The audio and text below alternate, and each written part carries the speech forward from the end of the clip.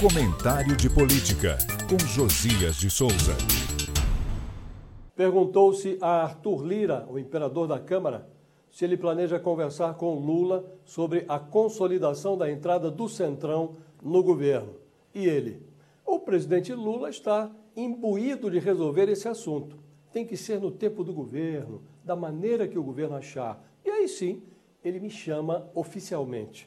Extraoficialmente, o Planalto sinalizou nos bastidores que não cogita substituir a presidente da Caixa Econômica Federal, Rita Serrano, senão por uma outra mulher. Subitamente descobriu-se no Centrão um insuspeitado apreço pelo feminismo. Lira e o seu PP desistiram de emplacar Gilberto Occhi. Sugerem agora para o comando da Caixa a ex-deputada federal Margarete Coelho. Na sua live semanal, Lula declarou sobre a meia-sola ministerial o seguinte: quem escolhe o ministério é o presidente. Ele soou despreocupado. Arthur Lira, que já emplacou no turismo o aliado Celso Sabino, do União Brasil, não tem pressa.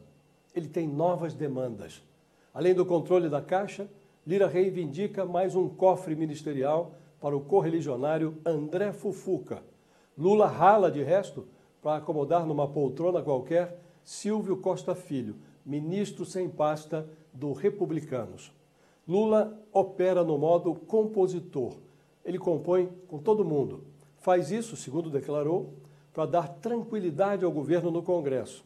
A especialidade dos oligarcas do Centrão é justamente organizar composições tranquilizantes.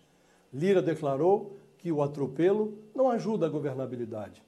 Ele acha que o governo tem que ajudar a se facilitar. Desenrola-se em Brasília a coreografia da enganação. Lula foi acometido pelo pior tipo de ilusão que pode infectar um presidente às voltas com as artimanhas do Centrão. A ilusão de que preside a composição de sua própria equipe. Eu falo direto de Brasília para o podcast do Jornal da Gazeta.